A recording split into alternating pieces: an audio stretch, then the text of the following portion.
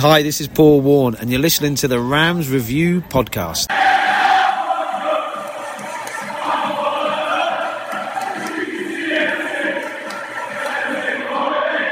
This is the Rams Review Podcast.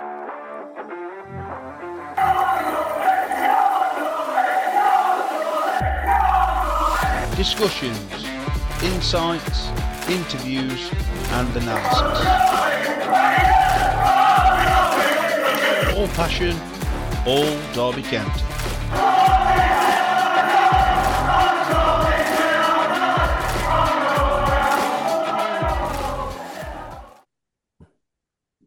Hello, everybody, and welcome to the Rams Review Podcast with me, Jason, on hosting duties. But I'm not alone, as always. Two guests, one debutante.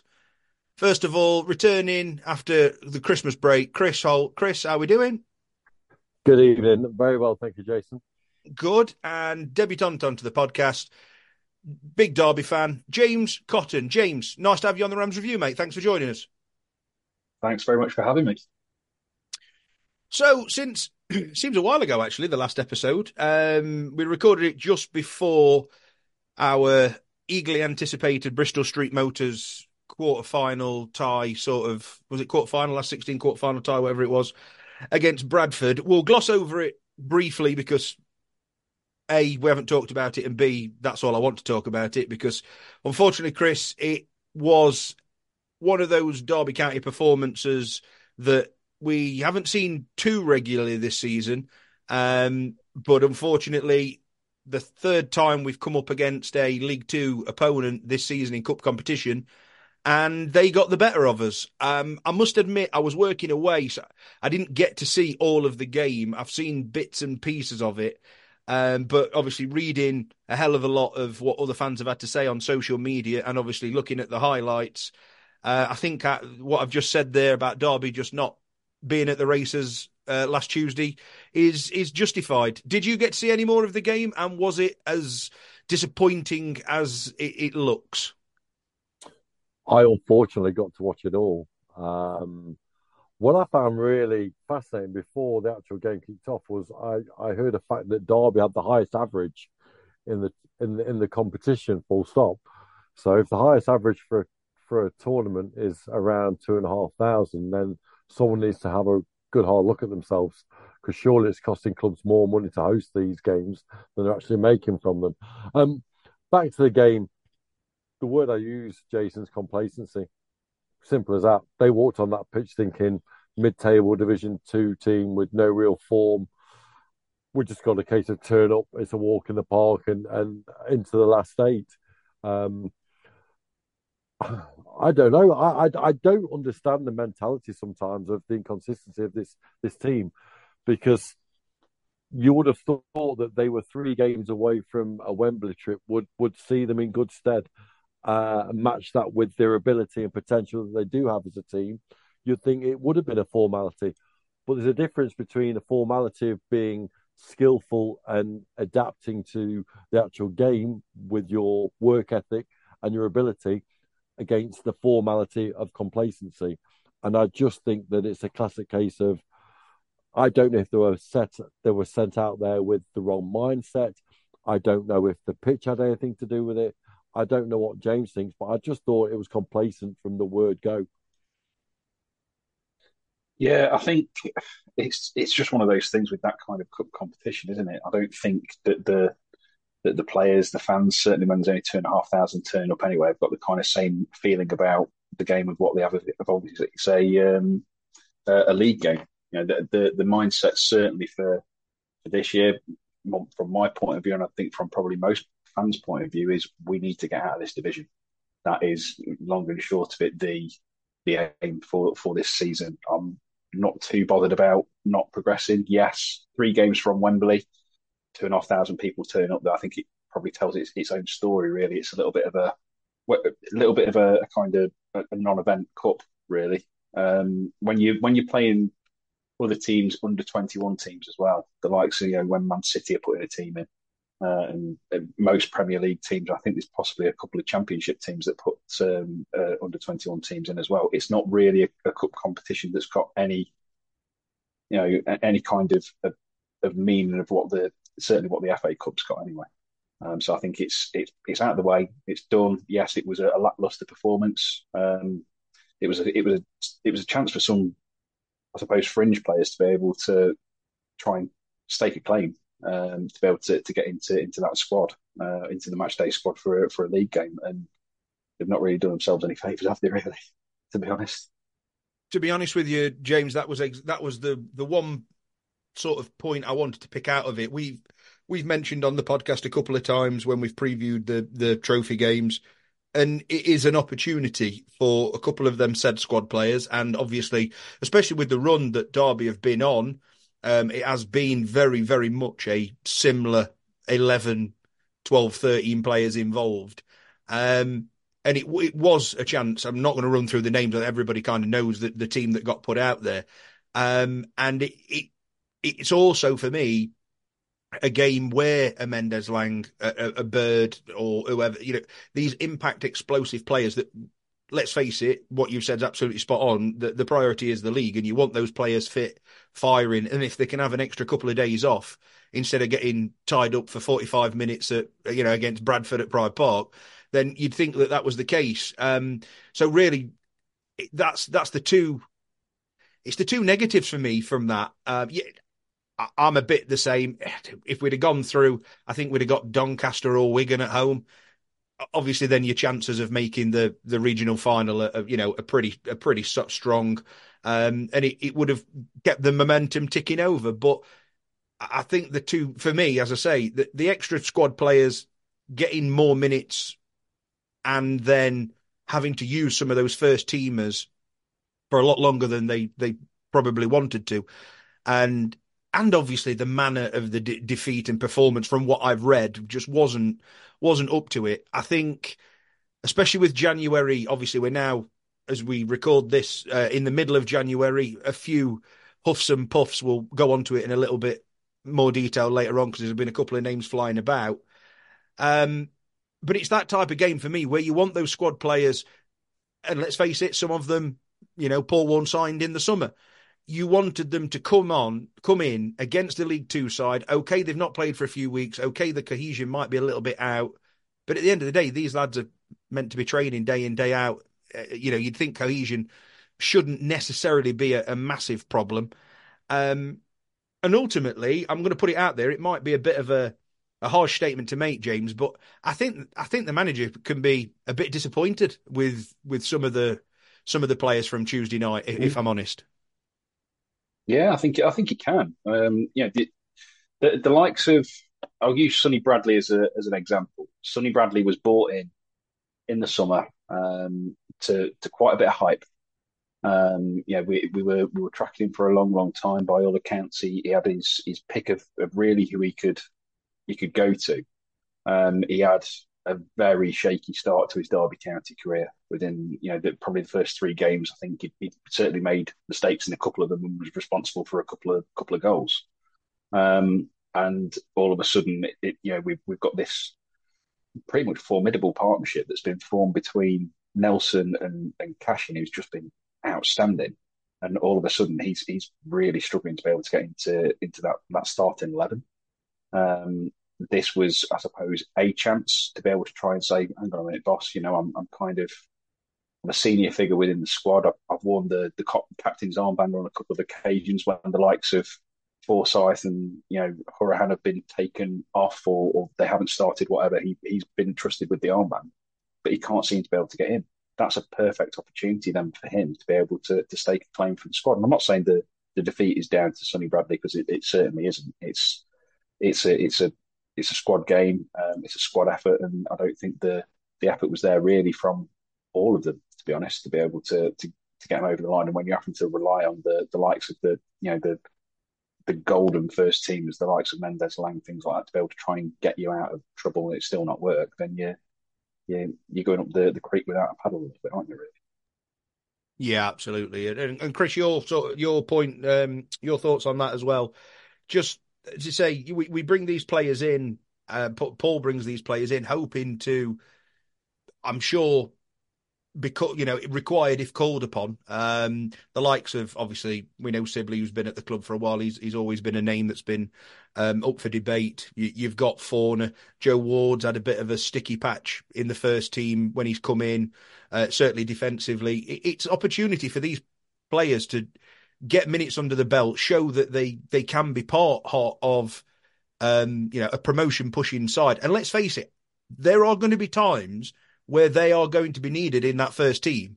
And if, no disrespect, if you can't turn up and do the goods, against a League Two side, that to me rings a little bit of an alarm bell. And I know I wouldn't necessarily call this squad the strongest, but maybe it's not quite as strong as potentially we first thought. I had this discussion today with a chap at work, and we briefly touched about this, Jason, when I was last on the show. And I'll pass this on to James before we continue. I just not convinced with Paul Warne's ability to make signings. He's made 15 signings while he's been manager of Derby County Football Club. And of those 15, so you had 12 in the summer and 3 last winter, didn't we? If you include Spriggett, the goalkeeper, and I can't think of the other chap's name, Harvey White. We are still reliant very much on Rossini's squad.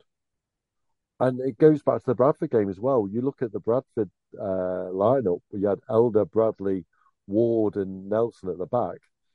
All 4 of them were signings by Paul Warne, and you'd honestly say only one has been a success, which is Nelson. Okay, you could say that Ward's been unlucky with an injury, but ever since he's come back we've been told he's fully fit, to me, he looks average at best. And Callum Elder, well, we'll come on to Callum Elder with the Burton game. And then you look at Forney in front of him, another guy that was a Paul Warne signing, James, who came into the team and just has not grasped the shirt, full stop. And he was lost in that game. And it just comes back down to, we've got a transfer window. We're in it now. Are you confident what he's going to bring in? We've had a recruitment guy now for a year. And what I've seen so far this summer, okay, we're doing well in the league, but we'll come to that. What's your thoughts about who is signed? It's a difficult one, isn't it? I mean, I'm just looking now. I was speaking to my dad earlier. We've obviously been linked with Corey Blackett-Taylor, haven't we, from Charlton? And I hadn't looked at it myself, but from what my dad was saying, his stats. I'm just looking a look now to be able to see what his stats are. They're not brilliant for a winger. They're okay, but they're not brilliant. And I think in order to be able to get out of this division, we need to be able to sign someone who's going to tear this division up, pretty much like what Mendes Lang is doing, because he's doing well. And do you know what? I'll say this as well. He splits opinion between Derby fans, and again, another Liam Rosenmore signing in James Collins. If that guy converted all of his chances, I think he'd probably be on 30 odd goals this season. I really do. And the thing is, if he was, he'd probably be playing at the top end of the Championship or possibly even in the Premier League if he did. But he doesn't. Case in point, that chance towards the end of the game last night, around about 83, 84 minutes, where he scuffed it and it went wide when he should have leathered it into the back of the net. But with regards to your point on who he has signed and who he has got the ability to be able to sign, I suppose putting the cat amongst the pigeons a little bit, I suppose playing a little bit of the devil's advocate, are we expecting more of a quality signing because of, I suppose, where our mindset probably still is as Derby County are a Championship team just playing in League One? Are we used to that better signing because we're used to playing in a better league than where we currently are? Are we attracting the players where they're not quite as good because of Derby County's stature at the moment isn't what we believe it should be? I suppose that's one way to be able to look at it. You look at the players in League One. I do genuinely believe we have got the best player in League One at Derby County in Aaron Cashin. He is the best player, 100%. I've no doubt in my mind whatsoever. Mendes Lang right up there with the best of them. Max Bird is probably right up there on his day with the best of them, because I think he can blow hot and cold sometimes. There's games where it just kind of passes him by. He hasn't got as much pull as previous managers, but you look at who the previous managers were. You've got the likes of Frank Lampard, you've got the likes of Wayne Rooney, even Philip Cocu. They've all been, superstar players, and with that superstardom comes the ability to be able to pull in those players. Certainly with Lampard, the likes of Wilson, Mount, and Tomori. We wouldn't have got them if obviously he wasn't at the club. Paul Warne doesn't come from that. He's a guy who's made 200 appearances for, I think, Rotherham, and a fair few appearances for Wigan as well. He hasn't got that star quality, I would say, and he probably does lack the ability to be able to pull in the superstar player. But I was definitely in the Warne camp, probably, how many games ago? 12 games ago, something like that, when we weren't doing particularly well. But the last 12 games, he's won 10 of them in the league. It's pretty hard to be able to kind of argue against that point that he is now doing a pretty good job. And I still don't think we've got out of third gear yet. I really don't. But doesn't it worry you, Jason, and James, that we're still very reliant on the Rossini signings, and we haven't had an impact really from the 12 that he's brought in? Because if you look at some of the players he brought in, we were really expecting, like I said, Sonny Bradley, high expectations. And Jason will bring us on to the Burton game. I would have thought if certain players would have brought in the impact added to what you've said regarding Collins and Mendes, Lang and Cashin and Bird, we in theory could have been out of sight. If people like Joe Ward came with this big reputation, okay, he got injured but ever since he's come back, he just has not been able to establish himself back in the team. And I'll pass it back to our host, obviously Jason, but I just hope that whoever we do bring in, if we bring someone in, Jason, and it'll be interesting your thoughts, because I really was fascinated with some of the things that you said at the last show, which was a great discussion. I think this is the most crucial transfer window of Derby's history, probably in the last 10 years. Yeah, it is. It is interesting. I don't think any of us have been particularly blown away with the players that he's brought to the club. I think I'd go out on a limb and argue probably two of the ones that sort of not most went under the radar, but two that certainly went under the radar have probably been our two of our better players this year in Nelson and Wilson. I think Wilson, we will move on to the Burton game in a bit, but Wilson had their right back on absolute toast last night, every single time. He's brilliant. And I don't think anybody was expecting anything from Nelson. I mean, people had obviously heard of the net. Yeah, come from a championship club. He was at that age where, he made his time in the championship maybe was up, and dropping down to League One was his level. Obviously, Wilson was a player who torn up League Two, got his move to the Championship, and obviously suffered some bad injuries and just couldn't make it at Bristol City. So that was not a gamble as such, but it's a player that he signed that you thought, well, see how he goes. And Chris, I think I've said it to you, and I've said it a couple of times on the podcast. That first game we saw Wilson, I thought, well, yeah, no wonder he was playing for Forest Green, because he looked like a League Two footballer. The way that he has developed this season, certainly after that little injury that he had and since he's come back, I mean, you're right, Mendes Lang's right up there at the moment. I think Orhan's had a pretty solid season. James Collins has been brilliant. But I think Wilson's right up there. I really do. It must be between him and Cashin already, I'd say, for the Young Player of the Year, if he qualifies for it. I imagine he probably does at 22, 23, just. So I think, that's testament to him. But ultimately, there are players that have been brought in. And now, don't get me wrong, the position that we were in, we were never going to be able to sign 12 first-team players and they all were going to hit the ground running. We were going to have to take one or two gambles. We were going to have to take one or two players that, might I think Paul Warne said it in his press conference the other day.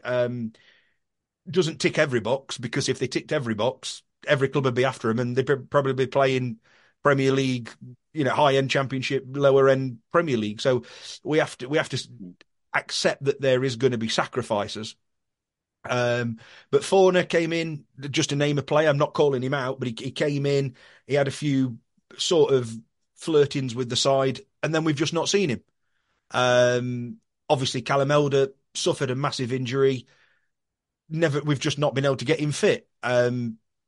A mate of mine texted me at half time last night and said he thought he was the best player on the pitch at half time. I'm not so sure about that, and he certainly didn't prove that. Only 7 or 8 minutes later. So I don't particularly think that one's come off. Like we've said, Joe Ward. We spoke to Peterborough fans in the summer who said, going forward, you've got arguably one of the best players in the division who can put a ball in. Every single Peterborough fan said the problem with him is he can't defend. And I think, to be honest with you, that's exactly what we've seen.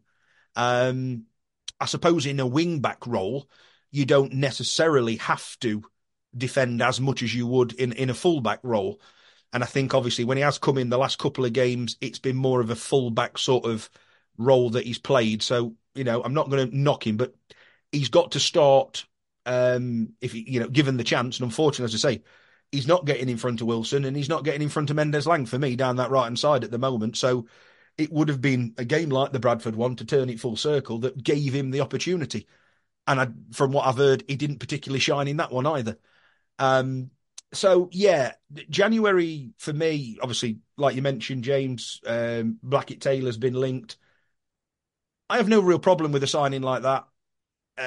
About the right age, one that I think his contract's up in the summer, so I'm sure it would be a deal that we're kind of looking at to bring in and then make a permanent. I don't think his stats are terrible for a mid-table League One side. You have to always think, if you can do that well, in that sort of a side, give him some of the players that we've got in and around. Do you get that extra 10, 15% out of him? And I think if you do get that extra 10, 15% out of him, then you have sort of got another Mendes-Lang on your hands on the left-hand side, something that for weeks now I think we've been screaming out for somebody, although I have to hold my hands up, and we'll move on to him again in a little bit later. Tom Barkhausen, for the last 2 or 3 games, I think, actually been pretty solid, where I was sort of questioning his place at Derby County completely not 4 or 5 weeks ago. So January is obviously going to be interesting. Is it a worry that we haven't really done a great deal of anything in the first 16 days? Yes and no. I'm going to look at it with a half sort of cup full, lads, and think that, as he says many times, there's players out there, you can go and sign them. But if they're not going to improve the first team, then, that's fine. And let's face it, the majority of players, if we're looking at them in League One, then their negotiations are going to be needed, because you're not going to have a bench warmer in League One that can come into a team that are challenging for the top of the table. They are players that are playing week in, week out. More negotiations. We see it every year, the domino effect, what can happen in transfer windows. It's all well and good getting them in early and getting the ball rolling, but football isn't quite as straightforward as that. What I will be a little bit disappointed with, I have to say, is if we do bring in 2 or 3 and it's towards the last few days of the window and they're genuine nobodies that we've never heard of. That, to me, then starts to ring a couple of alarm bells. Don't get me wrong, you can pick an under-21 gem out who's in a Premier League under-21 squad. I get all that. But you would think Premier League players who are looking to get their youngsters out want them out as soon as possible. If they're deemed good enough to go out at the top end of this league, you'd have thought somebody would have snapped them up by now. So that's sort of my thoughts on the transfer window and the lack of business so far, apart from, obviously, I think it's practically been nailed on that John Jules is going to stay till the end of the season. I have no problem with that. I have no qualms with that whatsoever. He's a body. I think he's a body that can add and help to the second half of the season if we can keep him fit. And of course, then you've still got a way up. potential outgoings. And I saw something on Twitter. No, sorry, not Twitter. It was on Facebook. So, I mean, how much you can read into this and believe. It was from a QPR fan page, and they're saying that they're eyeing up Connor Washington for up to £2 million. Now, I mean, April Fool's Day is not for a few weeks yet, lads. You know what I mean? But that one did make me chuckle. A player that's played about 4 games for Derby and has been injured ever since. I can't see him getting £2 million for him. But yeah, we could really get it right, and that could definitely propel us. I think, Chris, you hit the nail on the head earlier. We haven't particularly played that well. And actually, you look at bar that 90th minute equaliser against Wycombe, we'd be top of the league. And in just a couple of games extra this season, we would be 5-6 points clear when we were 12 off it 8 weeks ago. So I think that does lend itself unfortunately, to the quality of the league. Obviously, you've still got Bolton in there who have obviously got those couple of games in hand. So you never quite know how they're gonna do. But as I said on the last one, I think for Derby to play the way that they have with the squad that they've got, and let's face it, they're right in it. I don't think you can argue it. They are right in it. That extra 10% could really kick in, because it is only going to take an injury to 1 or 2. And if that's the caliber of backup that we've got, that we saw on Tuesday night, then I'm a little bit worried we might start slipping away, when I think we've played ourselves into a pretty decent position without really getting going. If I'm completely honest. Yeah, that was really my point of view. You've hit it on the head far better than I did, Jason. It's about depletion of the squad, potentially, if we get injuries or silly money comes in for certain players that we have. I think when you look to the likes of the left back, Elder, covering Fozzie, it just shows how reliant we are on Fozzie. And we know that Fozzie's body can't maintain 46 games, and it's proving that now at the moment. And it just worries you that if you do lose Fozzie for another 5 or 6 games and you're reliant on him, same applies to the right back role. Wilson, you're absolutely right, he's been a revelation. But if he does, touch wood, doesn't get an injury, we're okay. We haven't got to worry about a backup. But I'm just concerned that the 12 that came in, you would have had a little bit of confidence thinking, well, if he gets injured, we're okay, we've got such and such. But realistically, I'll finish this aspect now, but how many support players or cover players are you actually confident in, and what kind of style will he bring in?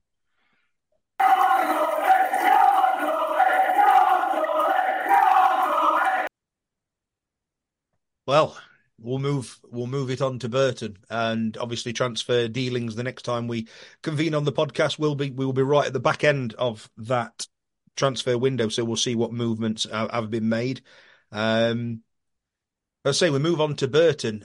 James, I wasn't sure if I was watching a football match in D24 last night or somewhere in the Wild West, because the good, the bad and the ugly sum up Derby's performance last night to an absolute T for me, on an absolute donkey of a pitch again. I mean, I know the weather in Derbyshire hasn't been fantastic over the last 6 to 8 weeks, but by Christ, that pitch it's probably the worst I've seen Pride Park certainly for a long time. So, but I'm not putting that down to last night, because I don't think it was. Derby, for all of Burton's uff and puff in that first half, Derby went into it, went in at half time 1-0 to the good, and I think, in all fairness, edged it. Second half, they do exactly what you would want your team to do. Come out, grab that second goal. And from that, instead of worrying about it being 2-2 in 15 minutes' time, you should be, no disrespect, you should be looking at the third, potentially the fourth goal, and calling it a very good night under the lights. Obviously, Derby capitulated for 15 minutes. We have to come back to a bit of a positive, that we did still manage to pick up the 3 points. And at the end of the day, teams who have success do grind out results, do find ways to win. when things are ugly, when things when they've not had the rub of the green in games. But it's very hard to come away from the fact of last night that Derby were their own undoing, and just a couple of mistakes are starting to creep in. That fantastic defensive record that we had is just starting to creak a little bit. We're conceding twos in games every other rather than ones and nons, and that to me is obviously there's a few factors. Obviously we're coming up against different outfits where we're in a busy period. We're changing formation. We've even changed our bloody goalkeeper, for God's sake, that I'm definitely going to bring a point up on in a bit. But riding it out at the end of the day, we've still got the 3 points. However, not pretty that last 20 minutes was from what was a very comfortable position, I thought. And I think I said it on last week's episode. Is this just what we've got to expect? Is this just what Derby County are? Is this just the quality of the league? And Derby, whilst are a very good side in this league, they're not a Sheffield Wednesday, they're not an Ipswich, they're not a Plymouth of last season, and nobody in this division are.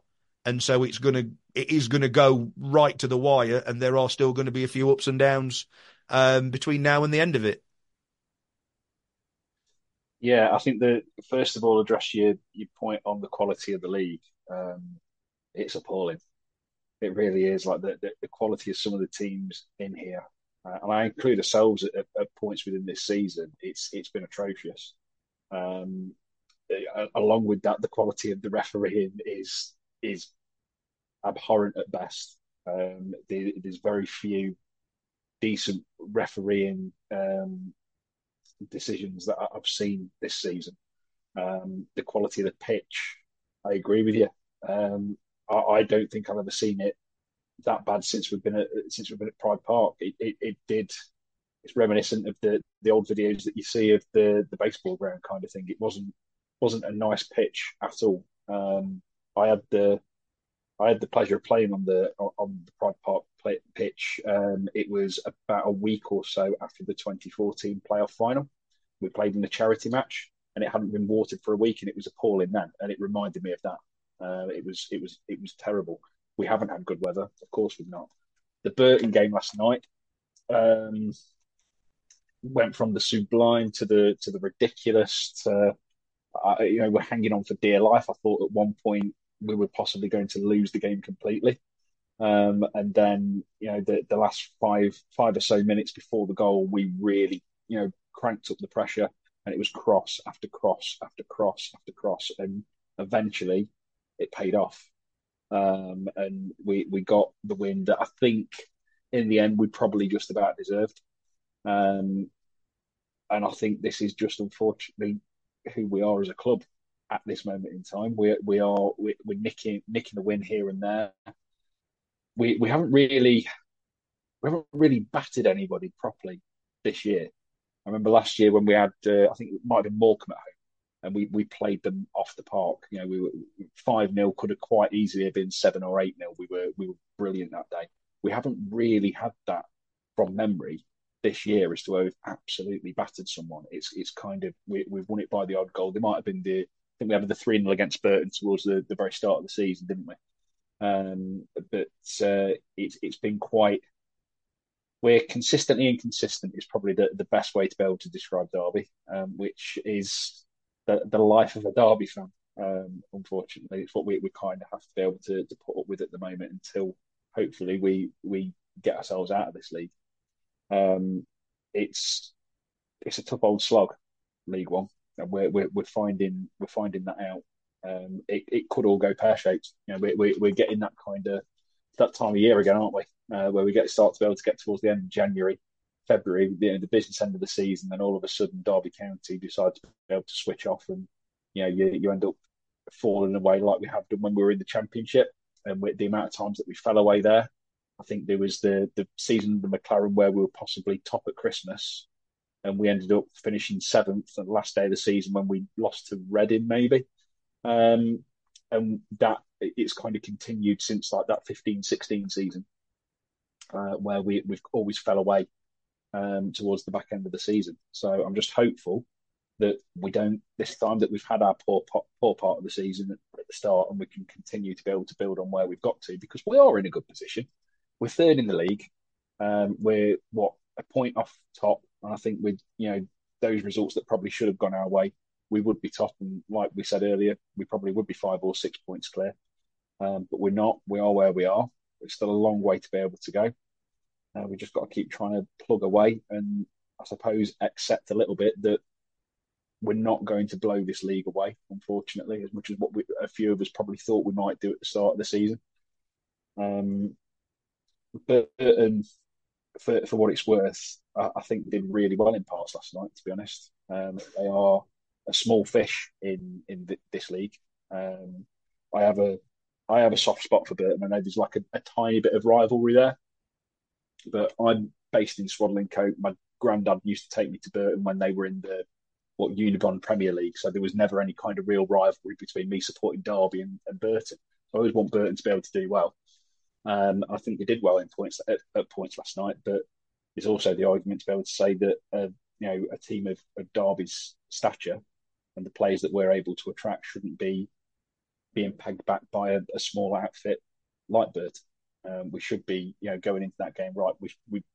We're at home. We've got 27,000 crowd. We're not going to let them come here and tell us what's happening on our home pitch kind of thing. This is how the game's going to go, and let's put it to bed. And that's how it looked after half time. 49, 50 minutes. Here we go. We're going to walk this. I think I texted my dad and I said, we're on our way to the championship. Here we go, kind of thing. And then all of a sudden, 1 goal, 2 goals. Oh dear. And thankfully, Mr. Hurahan stepped up and got it into the back of the net in the 92nd minute, and we're on the way to 3 points. But yeah, it's a little bit up and down at the moment, isn't it? Can't argue with any of what James has just said there, Chris. We'll try and break it down a little bit, as we like to do on the podcast. The first 15 minutes sort of passed me by, in all fairness.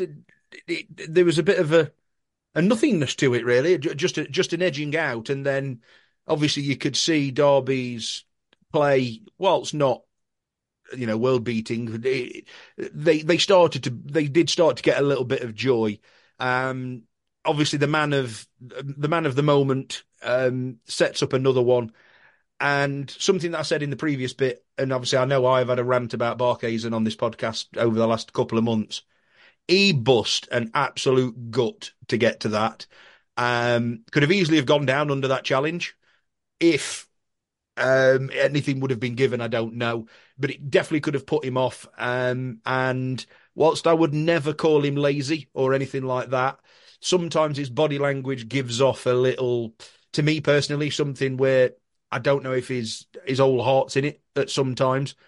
Certainly can't argue his desire to get on to the end of that. And of course, that's back-to-back league goals for him. It's something that, we need more of.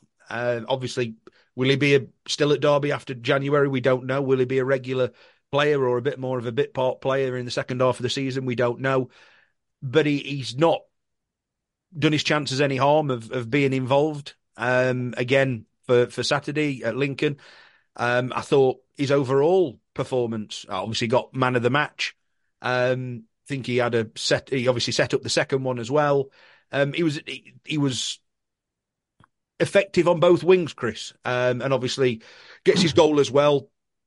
A solid performance from Barkhuizen, and you could argue, whilst there hadn't been tons of chances in that first half, Derby were definitely better for it. But Burton were in that game without really causing too many problems themselves in that first half. Well, Burton went with a very compact, pretty much a 3-4-3, didn't they? And you're right, for the first 15 minutes, it was all about finding each other's strengths and weaknesses. And then I found it quite interesting that the way Derby did break them down was a very fast break with a long outlet ball on which does break a very compact unit. I think that Burton's plan was to boss the midfield and not allow Mendes-Lang to get the ball. I think that was their plan. And as soon as Mendes-Lang broke through and allowed Barkhuizen to finish, and I thought it was a really good finish, actually. Like James says, the pitch was awful. He had the fullback breathing down his neck, and he took the goal really well. I think all of a sudden Burton's formation then changed slightly, and they become a bit more direct. What I will say about Derby, and again, it comes back down to what we spoke about before when I've been on the pod, is that when I think James touched on it at the start of the show, we have the obvious in the team, the Mendes-Langs, the James Collins, who will always give you quality and always provide an outlet and a goal. But what happens if they are marked out the game? What happens if they do get a knock? Did you see a Derby counter there, Jason, that we capitulated for 25 minutes? We almost became complacent again. We scored the second goal. Burton almost then came out with the attitude of we've got nothing to lose, and Derby almost sat back and went, well, this game's done and dusted, and it just was not the case. I always worried that Derby do not have a plan B. Hourihane is still a plan A player. He scores many goals. How many goals has he scored now from that pretty much that same part of the pitch with the same left foot, pretty much with the same volley? And it just worries me slightly that Burton did play well. They've got I thought Hugo was a revelation for him when he came on. That was his first game for them. I think they picked him up from Man U, didn't they? Only a couple of days before.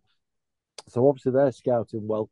But ultimately, they're in the bottom 7 and they're away from home. They shouldn't be coming anywhere near us. Let's be completely straight. They should be done and dusted at 2-0. It should be 3, it should be 4. And some fans are saying, well, we've got now the mentality to see out a game and win a game, whereas last year we didn't. I'll just say this. That was Burton Albion, who are, I think they're 18th, 17th. Would it have been the same outcome if it would have been a better quality team? And that's my only, I'm not being negative, but it's my only concern. We got out of jail alive, let's be honest. We really did. Because I'm with James. At one stage, I thought Burton were going to take us. I really did. And I had the commentary on from our local radio station as well at the same time, and they thought that Burton may just nick this, and they said at the end of it, Jason, especially Eric Steele, there's this plan B. There's just still isn't there, is it? No, spot on. And I think to answer your question, if a stronger side, would we have lost that game? Well, of course we would have done. I mean, we got the proof of that on New Year's Day. Whilst we didn't obviously blow Peterborough away, we were in front with 10 minutes to go, and as soon as they applied that little bit of pressure, unfortunately, we did crumble. And so before that, again, chances were, I suppose, were few and far between. Mendes obviously had another one in that first half. Should have buried it, really.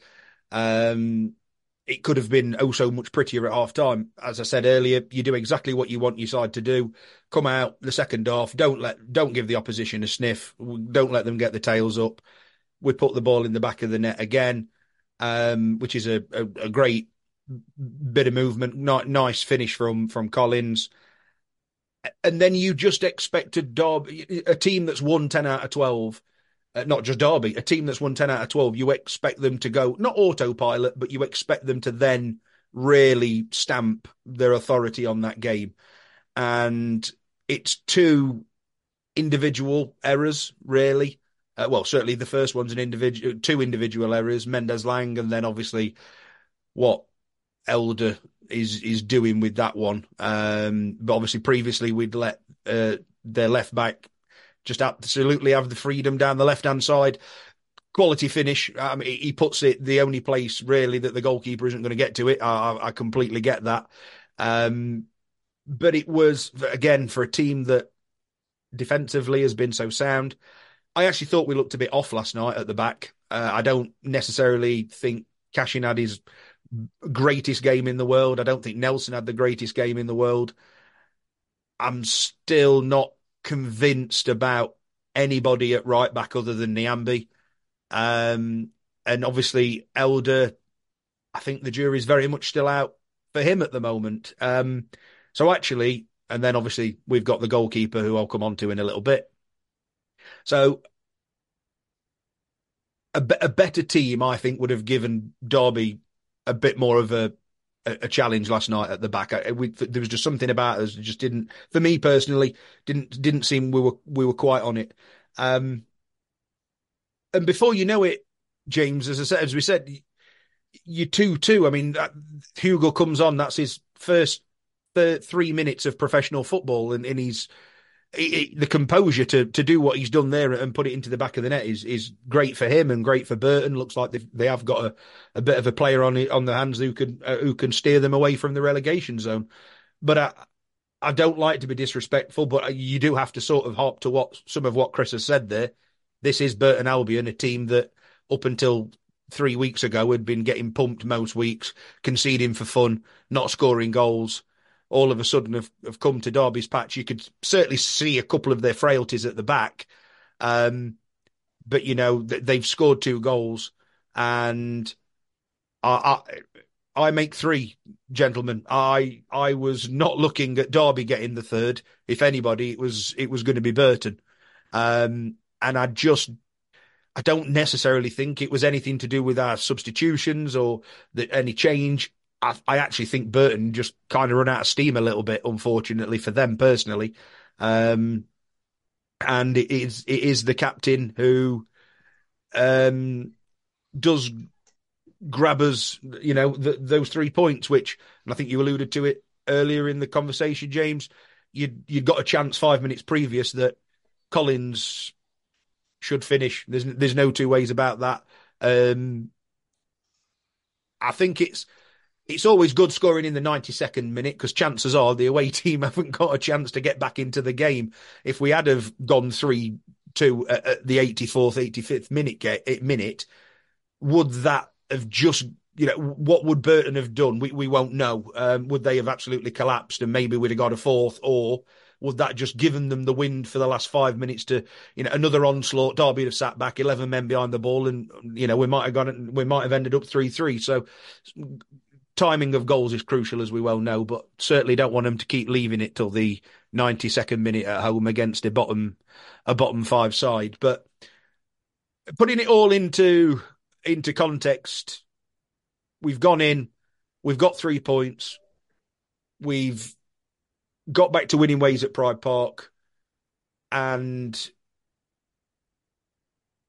without being too picky, there's not much. 3 goals, you know, there isn't too much more you'd want out of that performance, and 3 points. So there's not much more you'd want out the evening. But I think, as we've all kind of alluded to, I commented to some of my friends, and it's not really a sentence that I've used all too often to describe Derby this season. And I didn't actually think we were quite like this, but it's happening a couple of times now. From 5, 6, 7, 8 weeks ago, whatever it may well be, where we went on that run and it looked like we'd got a bit of resilience, we'd looked like we'd got a bit of this, a bit of that. We've started looking like we're a bit soft again. And I don't really know where that's coming from, or if it's always been there and the quality of the opposition that we've just come up against hasn't been good enough to test it. We certainly can't go between now and the end of the season, you know, with such a soft underbelly, in my opinion. Otherwise, we're going to get found out. But all in all, 3 points, step closer towards the top, and a game that obviously in 6 weeks' time, or come the end of the season, we won't remember the 3-2 against Burton, will we? If we achieve what we needed to achieve, but I'm still not overly confident that this Derby team have quite got what's needed to sustain certainly a challenge for the top. I think we'd have to absolutely capitulate to be out of the playoffs, in all honesty. But, you know, for me, it's nights like last night which just makes me go, but there's still something missing. Yeah, I agree. I think there's probably, there's a little bit of bite missing. I think sometimes we can be a bit soft, especially when you kind of look at the midfield. I think we lack that kind of little bit of bite, that little bit of a nasty kind of Roy Keane-esque. I'm not saying we'd ever get a Roy Keane, but a Roy Keane-esque player who will kind of put it about a little bit, probably a little bit like what Knight did. In all honesty, he'd got a little bit of that about him. We have got that soft underbelly where it just feels that are we going to be able to kind of see it out? Having said that, we had Knight last year and we couldn't see games out for Toffee last year, to be honest. So we didn't really do what we needed to then. There was a lot of capitulation last year as well. Um, 3 points is 3 points. Yes, we conceded those two goals, and yes, we only won it with a 92nd minute strike from the captain. But it's 3 points. We are now closer to the summit. I think we're right in about it. You talk about capitulation. We're Derby County fans. We've seen it all before, haven't we? We're kind of the kings of capitulation, bottle jobs. There's probably only Tottenham Hotspur that know how to be able to bottle something worse than what we do. But I just want to be able to see that kind of injection, that little bit of nastiness, really. I don't think we need too much more of a flair player. I think we've got our flair player in Mendes Lang. Let's wrap him up in cotton wool and make sure that he doesn't get injured, because I think if he does, then we are in trouble. We really are. I personally like Barkhausen. I think he's probably underused at Derby. Really, I think there's more that we could use of him. I'd like to possibly see Wilson used a little bit further forward. I think he's got that about him. I really do. Um, I think, yeah, when you said about right backs as well, Nyambe, he's been a revelation. I think he's absolutely brilliant. Really do. What a player. How Blackburn let him go, I do not know, because he's a fantastic player.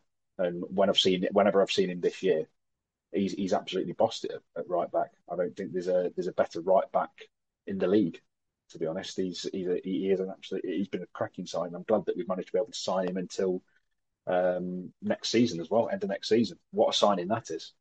So I think the January business needs to be smart.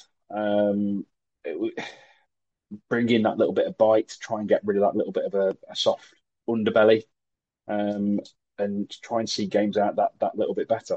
You mentioned, obviously, Jason, that you're going to say about the goalkeeper.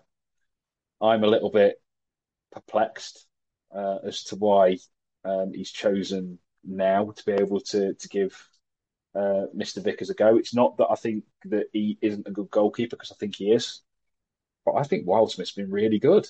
I think he had a shaky couple of games where he possibly flapped at a couple of crosses, but you look at him over his time served with Derby County from the start of last season, he's probably been one of our best players for the last couple of seasons. I really think he has. I think he's been a really, really decent goalkeeper, and we haven't had one of them since probably Carson, really. Kel Roos was awful, didn't rate him at all. We've had some pretty substandard goalkeepers in our time, and I think we've found a bit of a gem with Wildsmith. So to then just kind of, right, Vickers, it's your go when you're in the midst of a promotion chase, I find a little bit of a strange decision.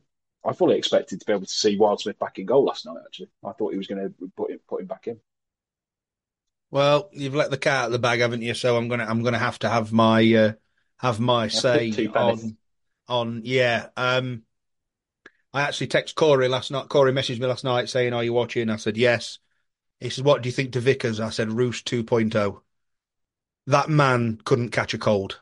I mean, is the one thing I'm probably doing him a very harsh disservice there. He's played 4 games for Derby, but from what I saw against Fleetwood, and what as I say, I didn't see the game against Bradford, but from what I saw last night, the one thing that, as you say, Wildsmith, I think's been brilliant since he's come in. Um, he's been part of the joint best defensive record of the season, of the team, sorry, in this season. And then to make the change, I've got no problem with making changes. Paul Warne sees it a lot more than we do on a Saturday at 3 o'clock.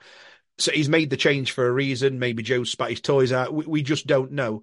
But then to replace him with a goalkeeper that can't come and catch a ball, for me, is a little worrying. He punched and he flapped at everything. And he's a big guy. He's a big unit. He should be breaking a neck. He really should to get that. And that is the one thing, as you said, I don't think we've had a keeper since Carson who has commanded his box.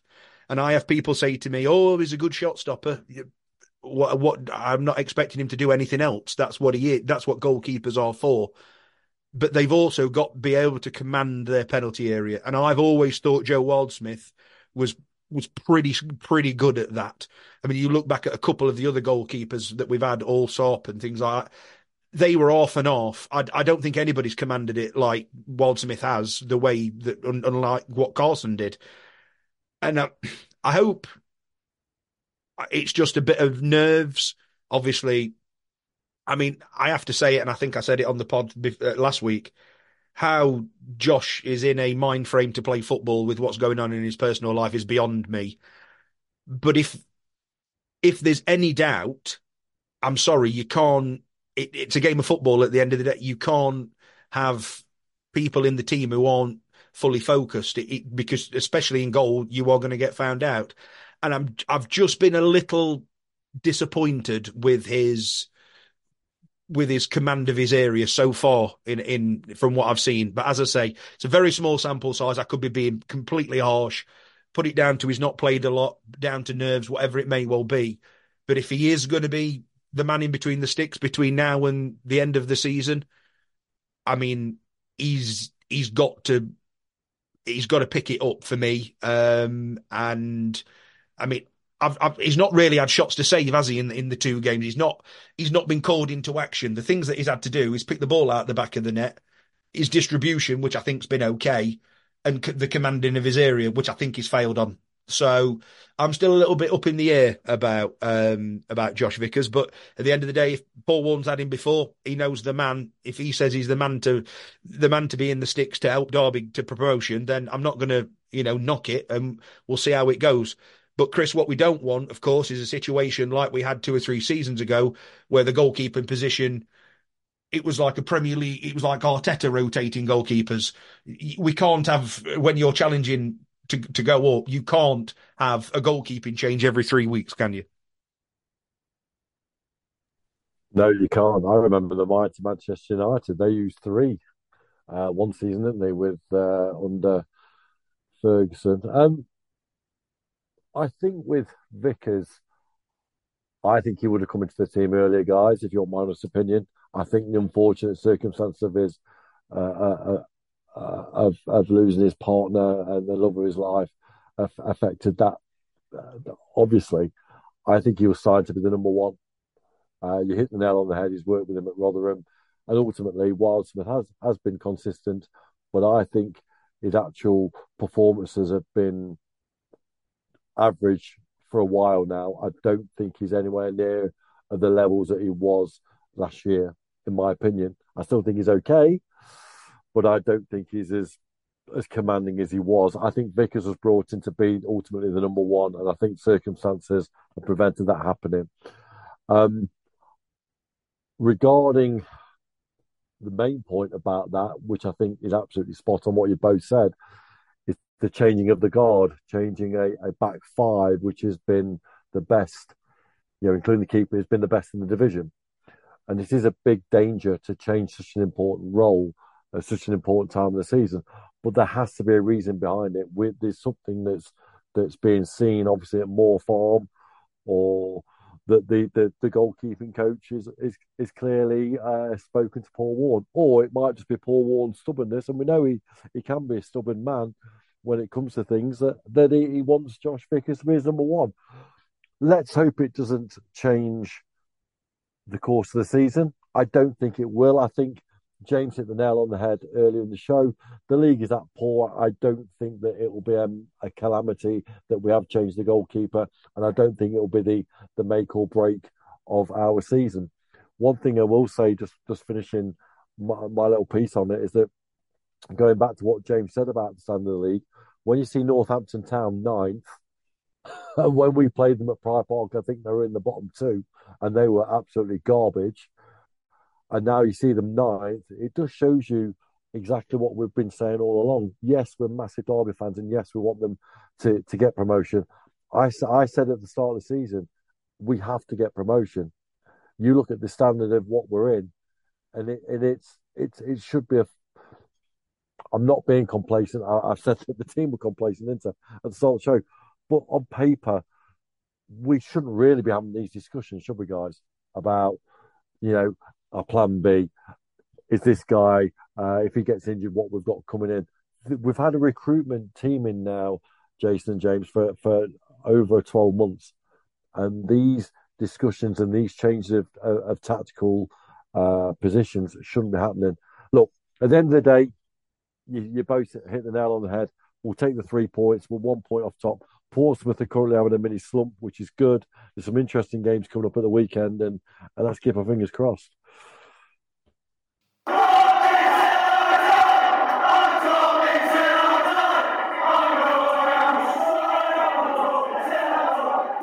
So for the next segment of the podcast, it's been a while since we've done a opposition's view on the Rams Review podcast. We've got one for the game on Saturday at Sincil Bank, and I'm delighted to say joining us is Lincoln City fan Nigel, who does a bit of writing for Vital Lincoln. Nigel, thanks for reaching out to the Rams Review to talk all things Lincoln, mate. How are we? Oh, very well, thank you. And first of all, greetings to all the Rams out there, and thanks for having me on board. Glad to chat. Yes, as I say, this is a segment for the episode this week. We've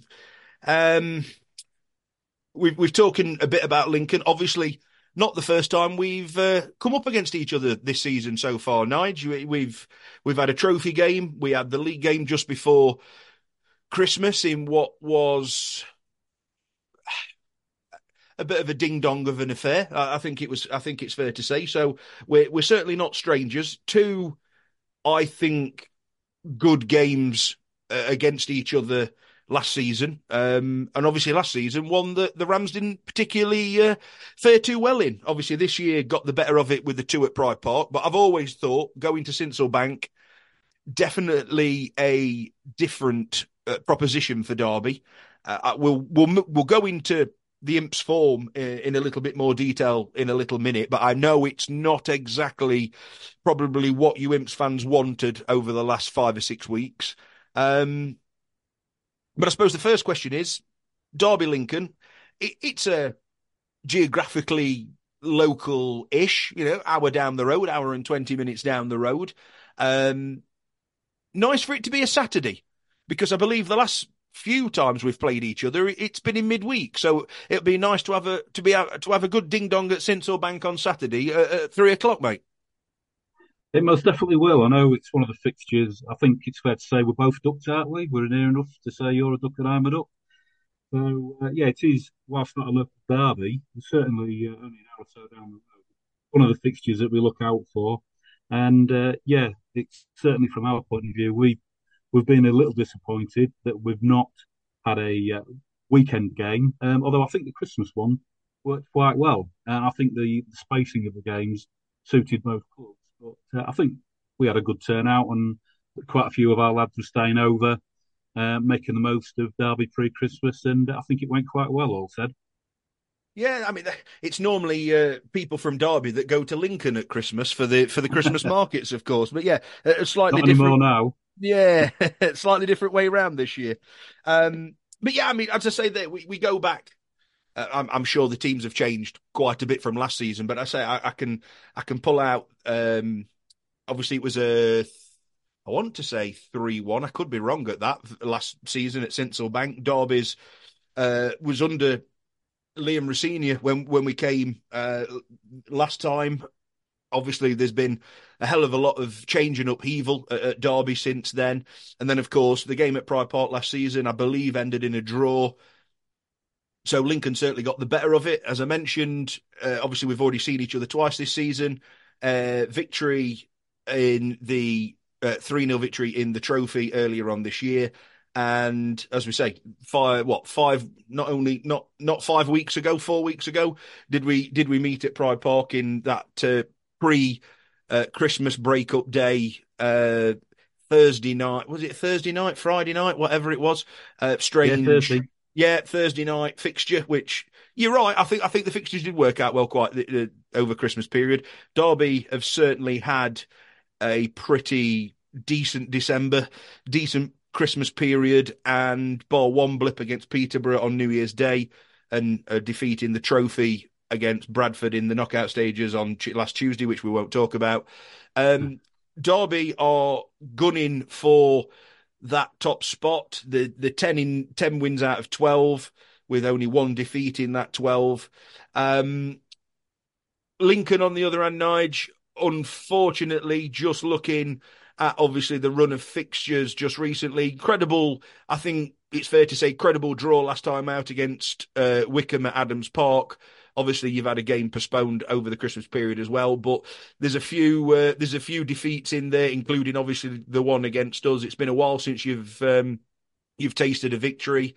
By the looks of it, back end of November with what looks a comfortable 3-0 victory against Cambridge. But obviously, so far over the Christmas period and the turn of the year, not particularly the results you're wanting. And I'm just looking, a few goals in there as well scored, not conceding tons, couple of red cards. So it's been a bit of a mixed bag, but obviously you're the expert on the Imps. You tell me, since these two sides last met, 6 games ago, how's things been going for Lincoln? Well, to say we've been on a poor run would be an understatement. The club is having a bit of a reset this year. We've sacked a manager for the first time in a long time, and obviously Scubala's come in. It's fair to say that his honeymoon period is over, and we're having to do a little bit of running repairs. We've had a striking crisis all season. Basically, every fit and available striker was injured within about a 24-hour period around the transfer window slamming shut at the end of August. And we've run the entire first half of the season with a combination of an out-of-favour right winger that we've been trying to offload for 18 months as a centre forward, supported by a 18-year-old young man, Jovan Makama, who played at your place, who was due to go on loan to Peterborough Sports, that's Sports Not United, in National League. He's been absolutely, I would say, he's been hung out to dry through necessity. And we've really, really struggled. And we've had to hodgepodge and put together sides. Basically, Scubala came in to try and lift the club, get us back on method, as the board would see us. We've moved towards a young, developing, selling club, and the football had gone stale under Kennedy. That's why we think he was moved on. There were stories of unrest with the players, rumours. I can't say more than that. And Mr. Scubala came in facing the same problems that Mark Kennedy had faced all season. No strikers. But, and here is the big but, obviously the transfer window came at the right time. And I like to think that the Derby defence will face a little more of a challenge than they did in the pre-Christmas game, where the young lad, Jovan Makama, was asked to do an impossible task by himself. Since then, we've got 4 more attacking options back. from various sources, really. We've recalled Freddie Draper. If you're a proper Derby aficionados out there, might recall that Freddie, a few years ago, was one of your young trainees that was released. We picked him up, and on the back of successful spells in Drogheda on loan and Walsall in League Two, he's a much needed reinforcement. For a young lad, he's quite quite big, puts himself around, and we've also brought in Joe Taylor from.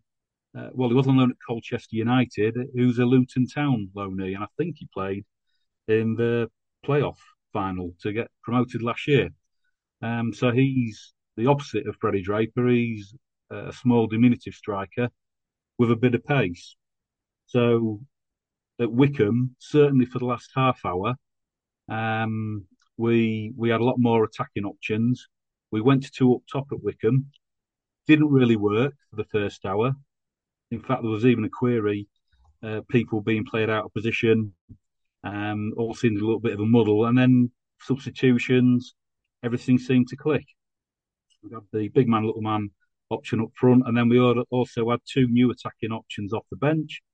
A lad called Jack Moylan, who is one of our clutch of young Irishmen that we've developed good connections over there, and we've taken a lot of Irish lads, trying to develop them. And he's the latest one. He's been training with us since November, December time. He came off the bench, made a little bit of a mini impact.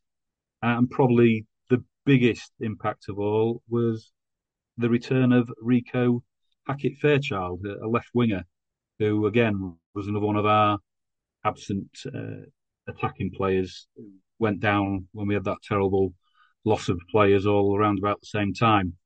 And he came on and straight away, good technique, good positioning. He wanted the ball. And you could see he just brought some calm and purpose and direction to the side. So, yeah, we went from despair, and we knew we had this problem right through from the end of August, right through to December. We think now that there may be some light at the end of the tunnel. And obviously, you'll be better than me to sort of pick out a couple of Lincoln's key players. I'm just obviously looking at the league table.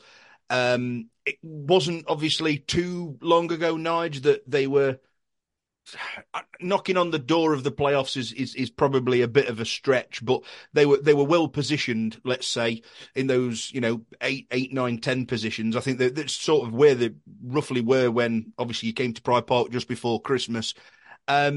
Drifting a little bit away now, sort of hitting mid-table. But in all honesty, obviously, since you got back to League One a couple of years ago, I mean, you're in the middle. You're right in the middle. You're in 12th. 30 goals scored, 30 goals conceded. I mean, you've only actually conceded 4 more than Derby, who have got the joint, or did have the, up until after last night, the joint best defensive record.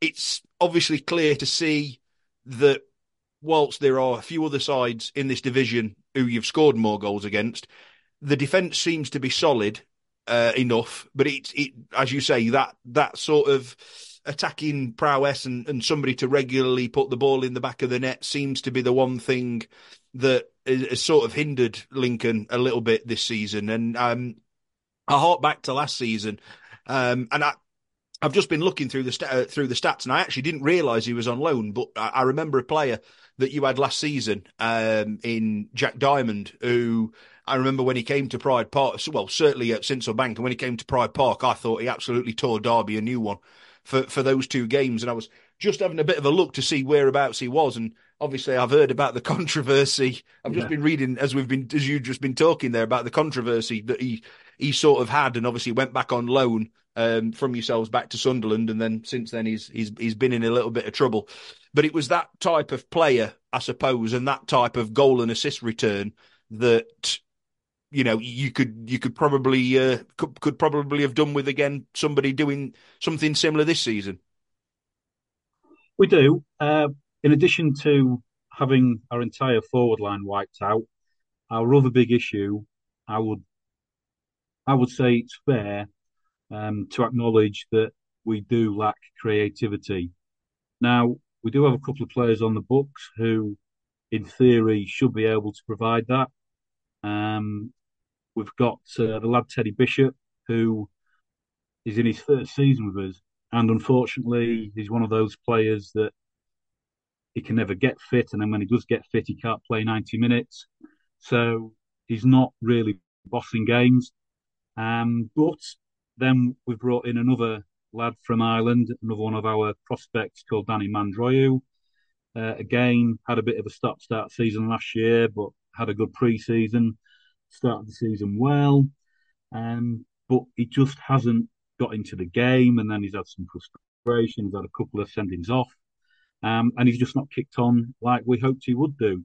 So two creative players that we would be looking for, either through injury or lack of consistency, they just haven't delivered often enough, or, as I say, consistently in any way, shape or form.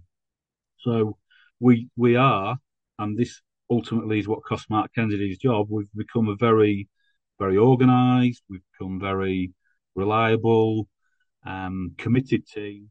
But basically, last year, Mark Kennedy decided to shut up shop after a game of basketball at Bristol Rovers, which won 6-3, and he was absolutely so angry about it, and said that is not the way we're going to play. And he just shut up shop. We played five at the back, and when I say five, I mean five. We were playing centre backs as wing backs, and we just become a very organised, very committed, very disciplined team, lacking in creativity, and that we thought would be sorted in the close season. We brought Jaden Brown in from Sheffield Wednesday, supposedly an attacking left wing back. He's clearly not cut the mustard with either Mark Kennedy or Skibala. Doesn't get a look in. And really, with the striking options, and as I say, Mandroiu and Bishop not producing consistently, we've just completely ground to a halt. And henceforth, we're looking forward to this fresh start in January and see where we go from there.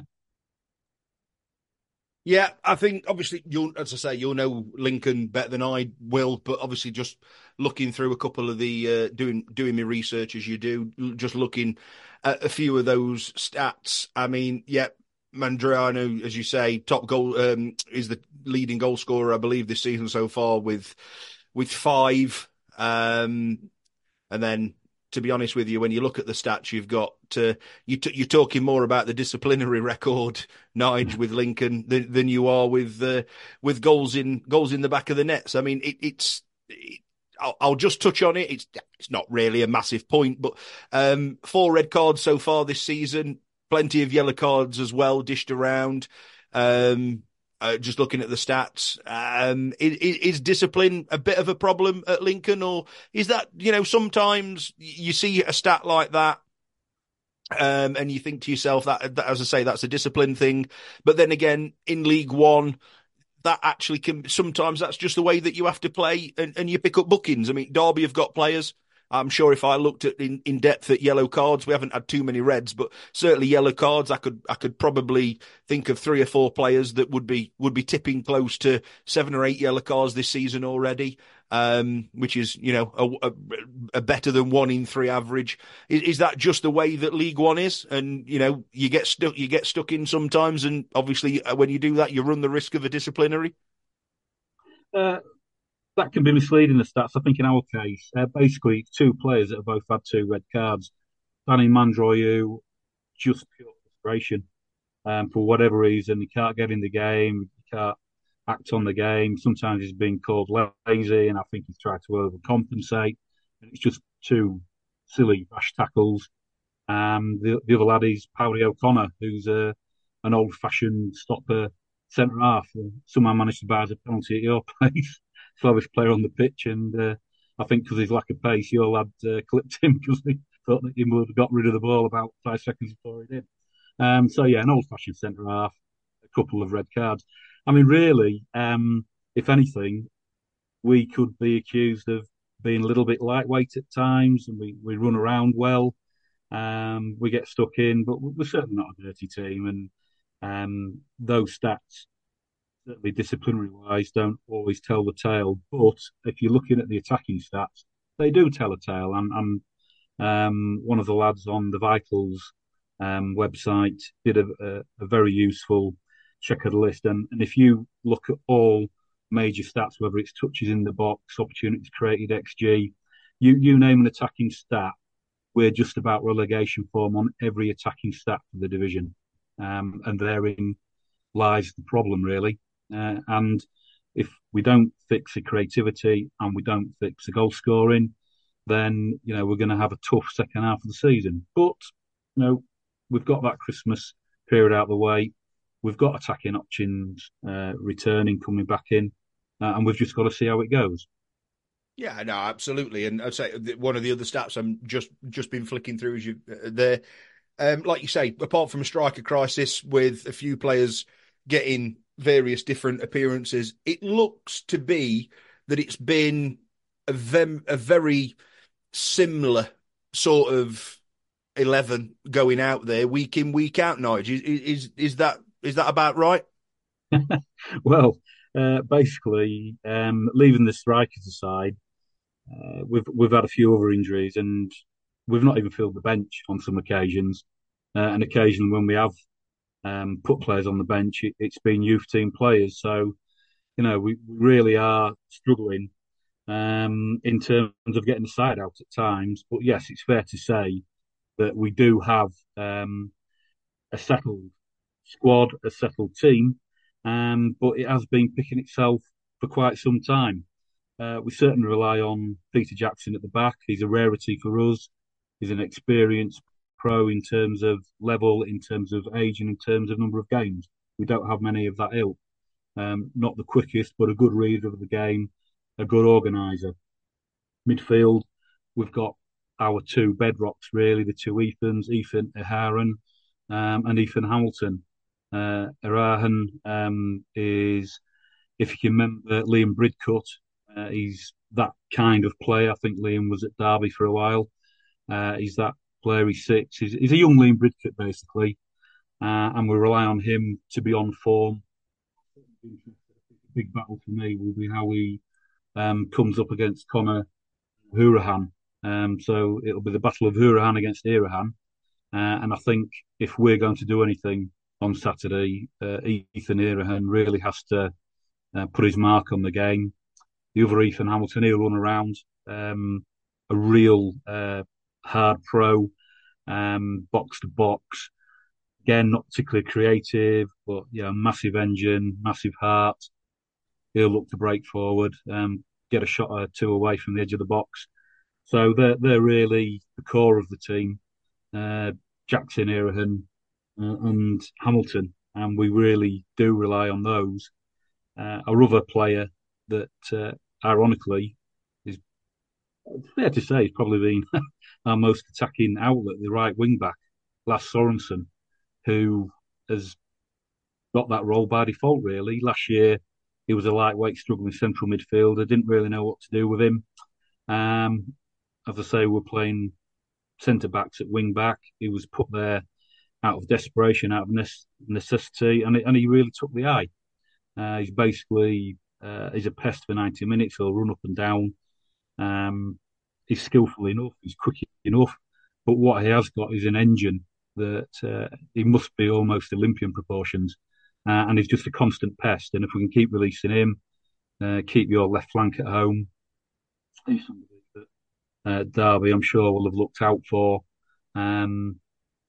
Chips him with the odd goal, chips him with the odd assist. But, really, we've not got any stars. We've not got any standout players. And we rely on, or we're going to need to rely on, a team that is functioning effectively at its best against the Derby side that have got a little bit more pace, a little bit more experience, and dare I say, a bit more creativity and quality in key areas.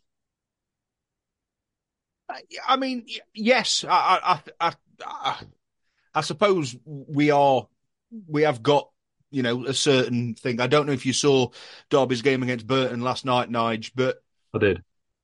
there's certain things there that, you've pointed out that Lincoln are, an hard-working team, a bit of energy in the midfield. Okay, you might be struggling to get the ball in the back of the net at the moment. But I think if I was to criticise Derby, and I think you saw it in the game last night a little bit, when a team keep buzzing around at Derby, they're not always the greatest at dealing with that. Don't get me wrong. Obviously, we've got energy, but it's in different areas.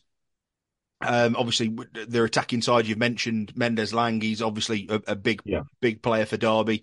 It'll be interesting to see how we line up. We're on the back of 5 straight wins away from home, and we've played a couple of different systems. Paul Warne does like to sort of match up, or obviously try and counter, but what he comes up against away from home. I would, if you've got somebody in that midfield area that has got that bit of energy that buzzes around, our natural 2 midfielders who play in there, Conor Horahan and Max Bird. Obviously, Conor is an experienced professional. He's in there to get the ball down and spray the passes, as and obviously pop up with a finish every now and again, which you saw last night. Yeah. Max is obviously the younger one who's meant to bring that energy, and he's got everything going for him as a footballer. It'd be a surprise actually if we keep hold of him beyond January. But I don't think League One particularly suits him. We have got a player, a young lad who did come on, I think, towards the end last night, called Liam Thompson. He's only a short lad. He's knee-high to a grasshopper, really. But he is somebody that just buzzes around. He's exactly the same. He buzzes around. He gets his foot in for a young lad. He wins more headers than you'd expect him to do. At about 5.5 foot tall, what he is.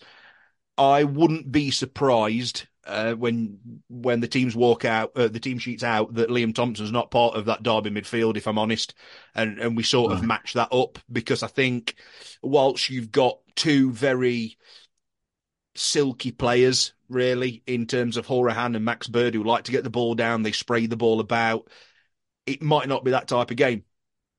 And we're going to need somebody in that midfield. And I say Liam Thompson, he buzzes around, he rats around, he is a ratter. But he also can get the ball down and play at the same time. He's quite a versatile for a lad. I think he's only 20. He's quite a versatile player. Started the season at Derby this season absolutely on fire. And unfortunately, he got an injury and he's been out for about the last 2.5 months. Made his return against Oxford over the Christmas period. Came on, set one up, popped up with a header of all goals, and basically changed the game for Derby and ended up with Derby winning that one. So I wouldn't be surprised if that was the case. But there are a couple of things, as I say, you mentioned about the way that Lincoln play that raise a couple of alarms with me, in that's been the sort of play that's damaged and hurt Derby so far this season. Of course, consistency comes into it as well. An early goal, obviously things can change. And I think I look at it, as I said, I don't think Derby have, over the years, and I know it's not happened too often, as we mentioned earlier, and off camera, off mic. I don't think Derby have got a very good record going to Sincil Bank either. So this is one of them that I think, from a Derby's perspective, for me, I think this is going to be probably one of the tougher away games that we've had just recently. And I think Derby actually will do well to come out of it with 3 points. I can't not look at, obviously, Derby's form, 10 out of 12, 5 straight wins away from home. I said the only blip on there is against Peterborough at home, in which we were 4 minutes away from, winning. But there are things that you've said there that I think Lincoln can cause Derby trouble. But from what you've described there, Nigel, it's going to be. I'm sure a couple of the new lads will be involved on Saturday. It'll be all about how they take to the game, and if they can start putting a couple of chances away. Yeah, there's a bit to unpack there, to be fair. There's a lot of unknown quantities. Skabala's reportedly his favourite formation is four at the back, and he's not been able to move away from that until potentially now. And the reason I mention this for tomorrow, if he is going to do it, I think Mendes Lang will be a factor in that. Whenever I've seen us play, our left side of the defence against Derby really has not functioned. It's certainly not functioned as an attacking outlet at any level against any opposition this season. And I suspect that because he poses such a threat, we're struggling in the left back position and left wing back position. I think we might actually go to a 4 tomorrow, possibly with another one of our young Irish lads, Sean Rowan, slotting in. He prefers playing centre back, but he might be deployed as more of an out and out defender. With I mentioned him earlier, Rico Hackett-Fairchild, who's back from injury, who made a real impact when he came on at Wycombe, probably changed the game for us. And I just think that if we're going to go to a 4, which is supposedly Skabala's favoured formation, I think Saturday might be the day that we do it with a bit more solidity in behind, and with Rico Hackett on the front foot, hopefully looking to get Mendes Lang looking backwards as well as forwards. So that tussle, that lineup, that shape, plus the battle between Irahan and Hourihane, I think are, for me, the two key areas that we have to get right, and we have to come out on top of if we are to come out with anything from this game. So, Nigel, everything that we've sort of just covered in the last half an hour, the chat's been fantastic, and I very much appreciate you coming on and appreciate your time. And it's absolutely flown by. It's great when you get going, isn't it? You can just chat away. It's always nice to learn about opposition fans and teams, especially teams that Derby haven't come up against all that often. And I know Lincoln's one of those over the last 20, 30 years. So it's always nice to catch up. So, as I say, I do appreciate your time. Sort of the final thing is, after everything that we've just discussed, we have to discuss how we think the game's going to go. I know you've just sort of mentioned a couple of bits in that last piece there, with some of the things that Derby have got to do and what Lincoln's got to do to stop Derby. But overall, I want to say high flying Derby, even though league position wise we are, but form. Even form we are. Performances out of those 10 that those 10 games that we've picked up wins and stayed in pretty relatively decent form. We've not on many occasions fully hit gear 5. I don't know if that's a nod to the quality of the league for us. Or whatever it may well be, but I don't think we've necessarily fired on all cylinders. But as I've mentioned a couple of times, 5 straight away wins. So Derby are going to be coming to Sincil Bank, I'm sure, in full of confidence. But as I said earlier, I think there's going to be an air of caution that it's not an easy place to go to, should I say? And I don't think, a mid-table Lincoln side who obviously not so long ago weren't even in the division. Kudos to what they've achieved over the last 10 years, and they're now cementing themselves after last year, cementing themselves as a mid-table side. Even though all the bits and bobs that you've mentioned throughout the chat about striker crises and stuff like that. I'm still expecting, from a Derby's perspective, Nigel, I'm expecting a pretty tight, contested game on Saturday. And as we said, you've kind of touched on a couple of things where Derby can hurt Lincoln and the way that Lincoln can hurt Derby. But ultimately, what do you what are you expecting from Saturday? And what do you think the scoreline's going to be? My head says I think we will lose. In all honesty, my heart says I hope we can get a draw, dependent upon the things I've touched upon, a couple of key battles. The fact that we're going into the games underdogs is good for us. The fact that we're at home with a bit more interest and impetus from the attacking options is good for us. And I think that even we don't know for sure what the formation is going to be. So if we don't, Derby won't. And that could be good for us, the unknown quantity. I do feel that we'll give you more of a game than we gave you your place. We had a bit of possession without really doing anything. Scabala has said he wants to get us up the pitch. He wants us to be a bit more front foot. He's got to show that his honeymoon period is over. He's got to start delivering. From our point of view, I hope Saturday is a day that we see a little bit and we're competitive. And on top of that, we pose a bit of a threat. So, hoping for a draw. Won't be surprised if we lose. But either way, if the performance is good, then from our point of view, that's progress. Obviously, from Derby's point of view, you need to get back in the Championship. The 3 points are vital for you. So it will be interesting because there's a lot of unknown variables. Bear in mind, we only met a couple of weeks ago. A lot has changed. Yeah, it very much sounds it. And like you said, a few more through the door. Not really had a lot of game time. Not really knowing how things, could potentially pan out. I would agree with you. It is a bit of an unknown game for Saturday. And for me, as I've mentioned, since the bank's not necessarily over the recent times a happy hunting ground for Derby, although we've only been a handful of times.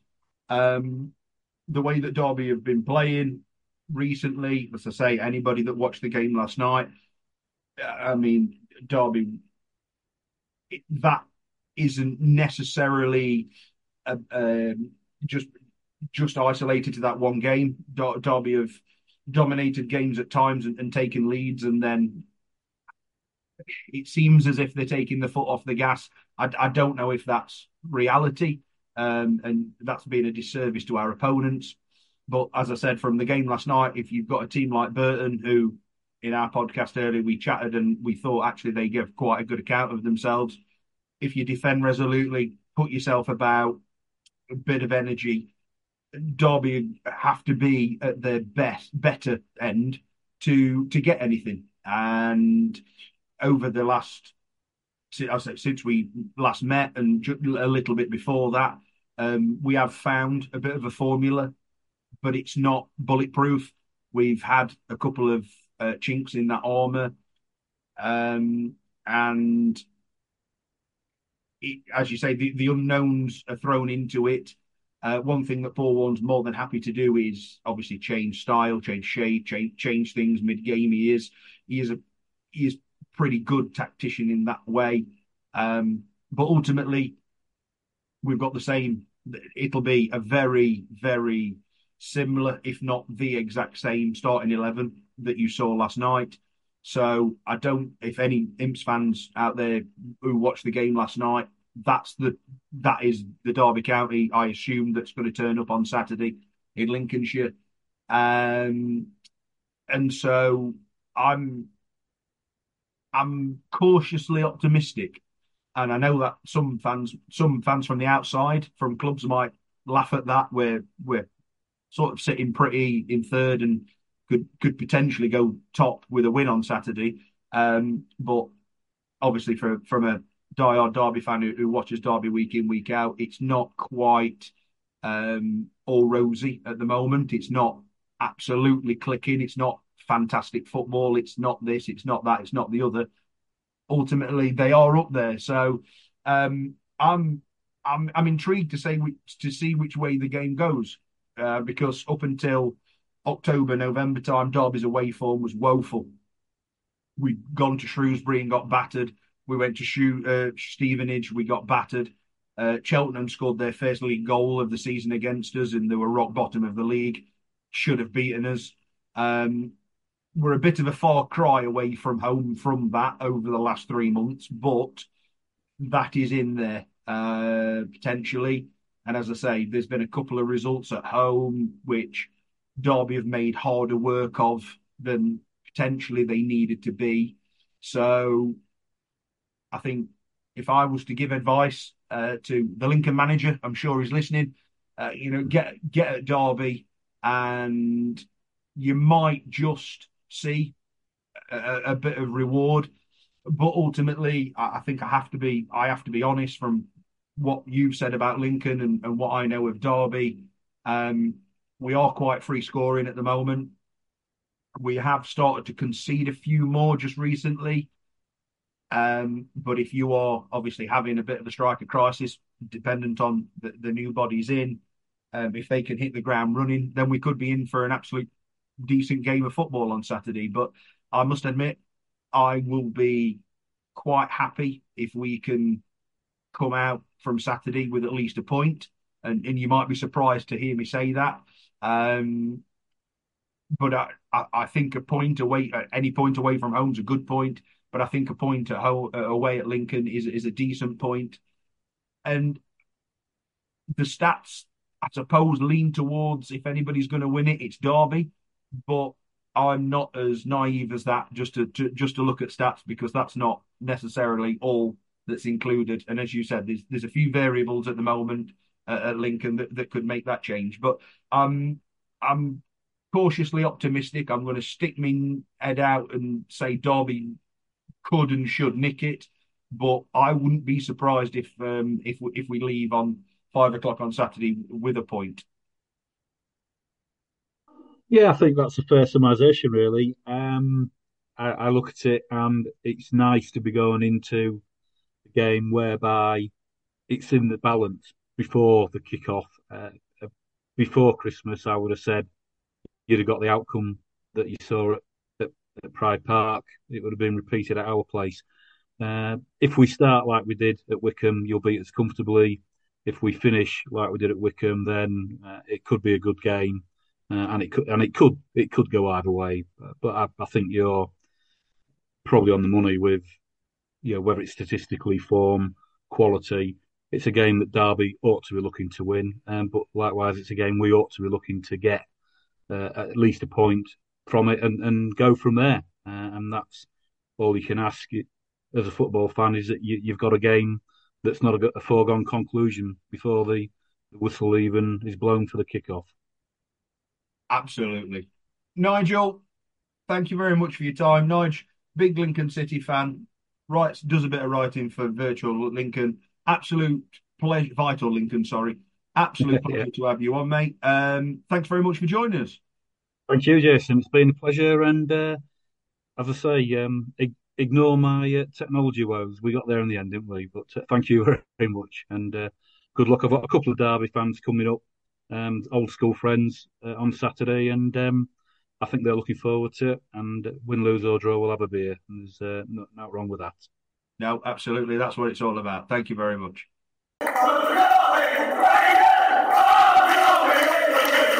Yeah, and that moves us on to the final 5 minutes of the podcast. We look at the next 2 games coming up before we reconvene on the podcast. 2 away trips, 2 teams in the bottom 12 of the division. A trip to Sincil Bank first against Lincoln City on Saturday, before the only team that we've not played this season, because obviously it was a fixture that got rearranged. We take a trip to the Medeski, and if that game is even on by next Tuesday, because we've seen all about the Reading fans boycotting the game on Saturday, and obviously we have been there with bad ownership, so we know what that's like, lads. So, all our hearts do go out to that, because we were there not all that long ago. But 2 away games, James. Obviously, Lincoln, sort of mid-table, sort of bottom half.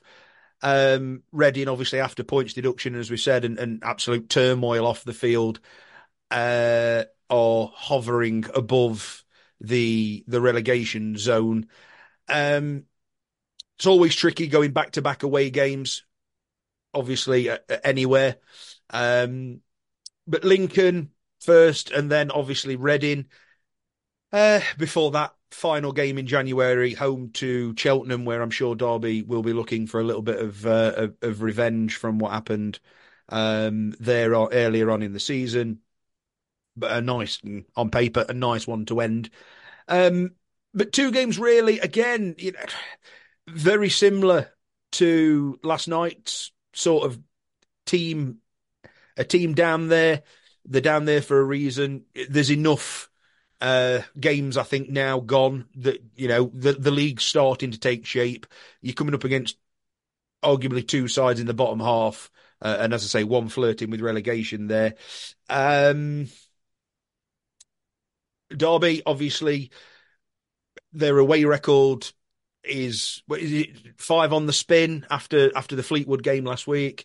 So obviously, things are going well away from home.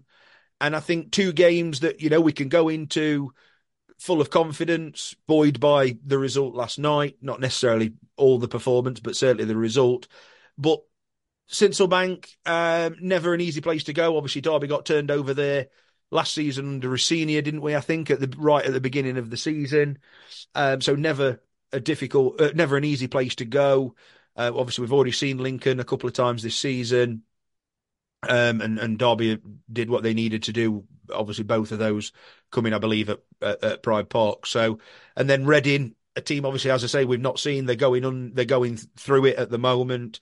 So you can understand why they might be struggling a little bit, but a tricky 4-day period that Derby just need to navigate really there, James. And coming out of it with 3-4 points wouldn't be too bad at all, would it?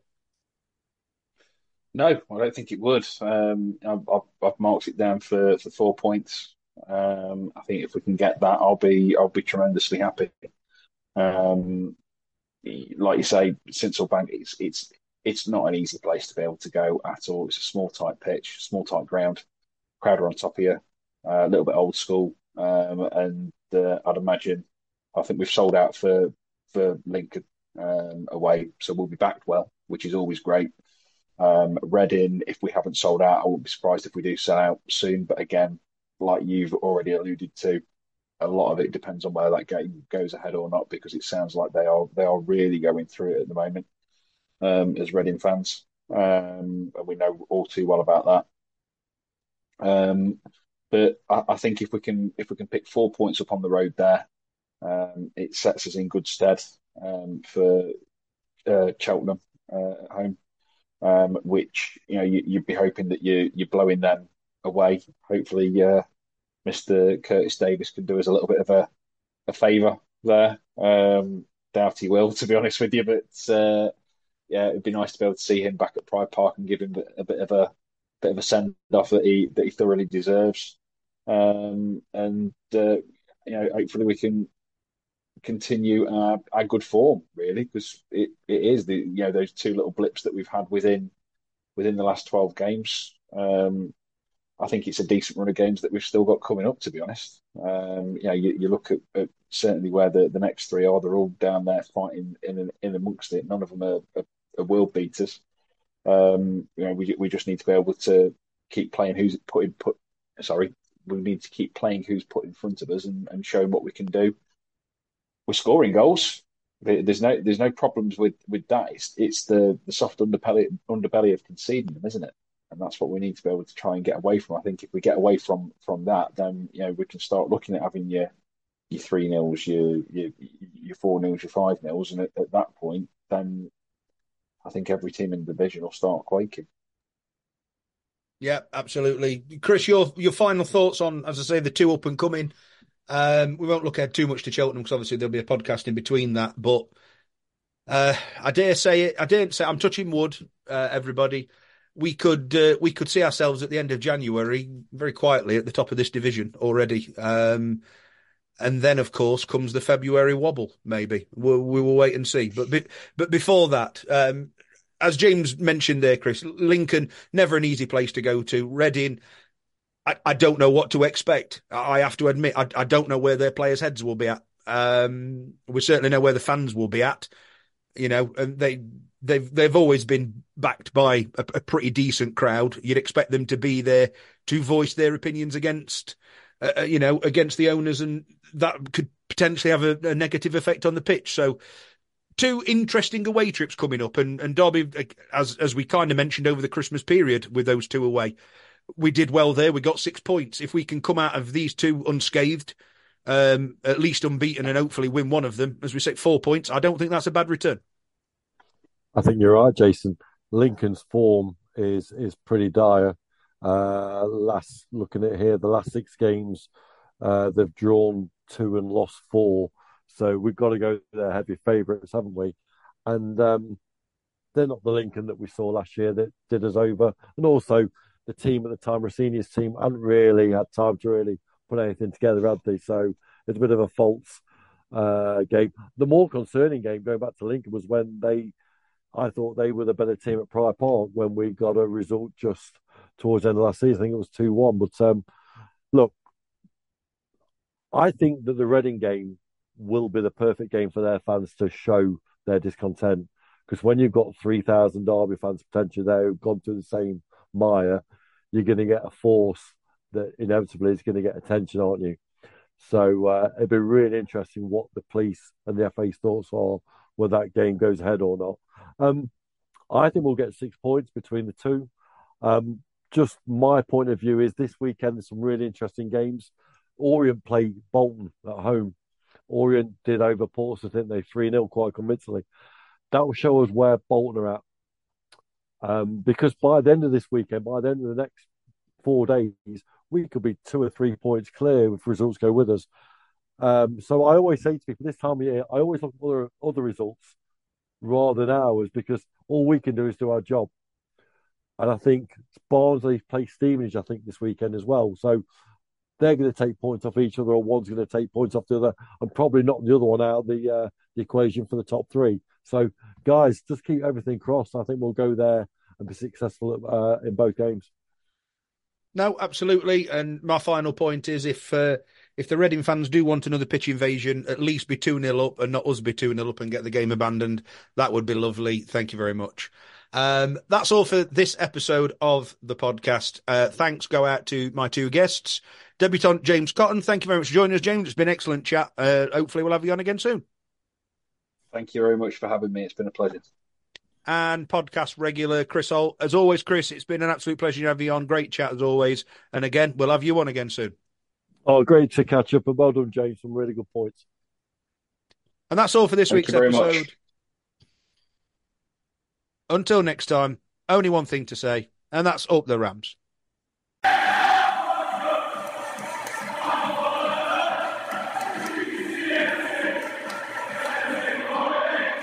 Thank you for listening to the latest episode of the Rams Review podcast.